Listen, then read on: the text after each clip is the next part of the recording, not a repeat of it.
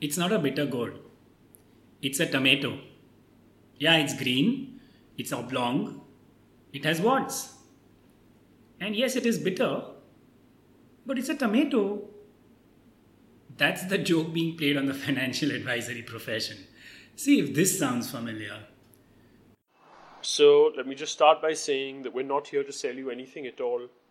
Me and my entire team of experts, who have 60 plus years of collective experience, have your best interests at heart.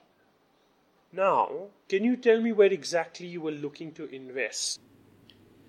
I am Devang at Right Returns. We design managed portfolios, and you are listening to the June article on what is the essential quality of a financial advisor.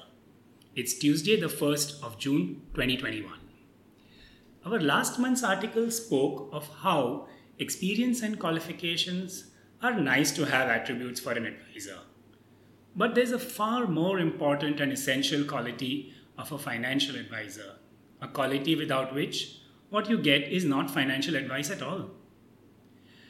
How would you rate a highly qualified doctor with many years in the profession who always agrees with you, calls you to discuss the various medicines that are available in the market, and is primarily interested in finding out which medicine you would most readily consume?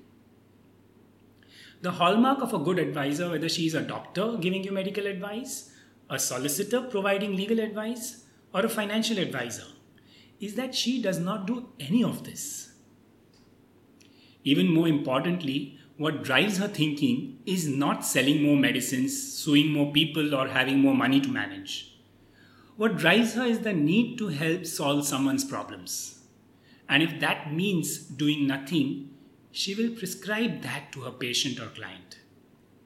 She does not have the time entertaining them with what's the latest, what's new, because she's focused on what is essential, their health, their protection, or their financial well-being, as the case may be.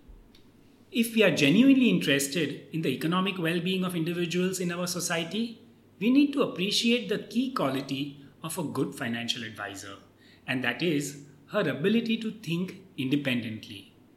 Independent of the story repeated multiple times on the media. Independent of how the stock market is moving today.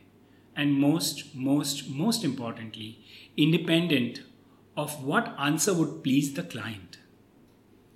While the profession needs to lead by example, the responsibility of recognizing as well as understanding the importance of independent thinking lies with all four constituents. First, the profession, by sticking to the standards. Second, the consumer, by looking for independence rather than fancy nameplates. Third, the media, by respecting the difference between sales talk and competent advice. And finally, the regulator, by understanding that the advisory profession is probably the only regulated entity who is really on their side of the table when it comes to protecting the interest of the consumer. As we said in our previous newsletter of May 2021, experience and qualifications are great to have.